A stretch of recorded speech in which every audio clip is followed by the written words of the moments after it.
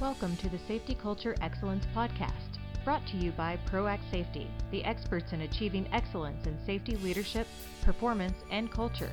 And now your host, John M. Galloway. Stuck in Kaizen-Mode.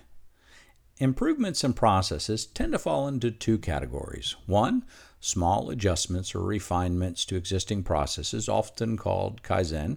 And two, large changes to entire processes, products, or services, often referred to as transformational changes. Unfortunately, most safety efforts are stuck in the first category. We tend to think what we are already doing is all that is needed, and further improvement will only come from tweaking existing efforts rather than innovating new ones. This thinking is a huge roadblock to safety progress. Think about the series of advances in computers, cell phones, automobiles, and athletics. Now compare them to the series of advancements in safety, if you can think of any.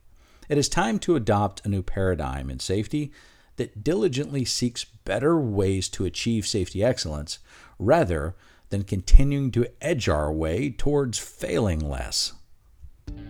As trusted advisors to those on the path toward safety excellence, we firmly believe the approach taken must be collaboratively defined and customized to the culture and unique realities of the individual business.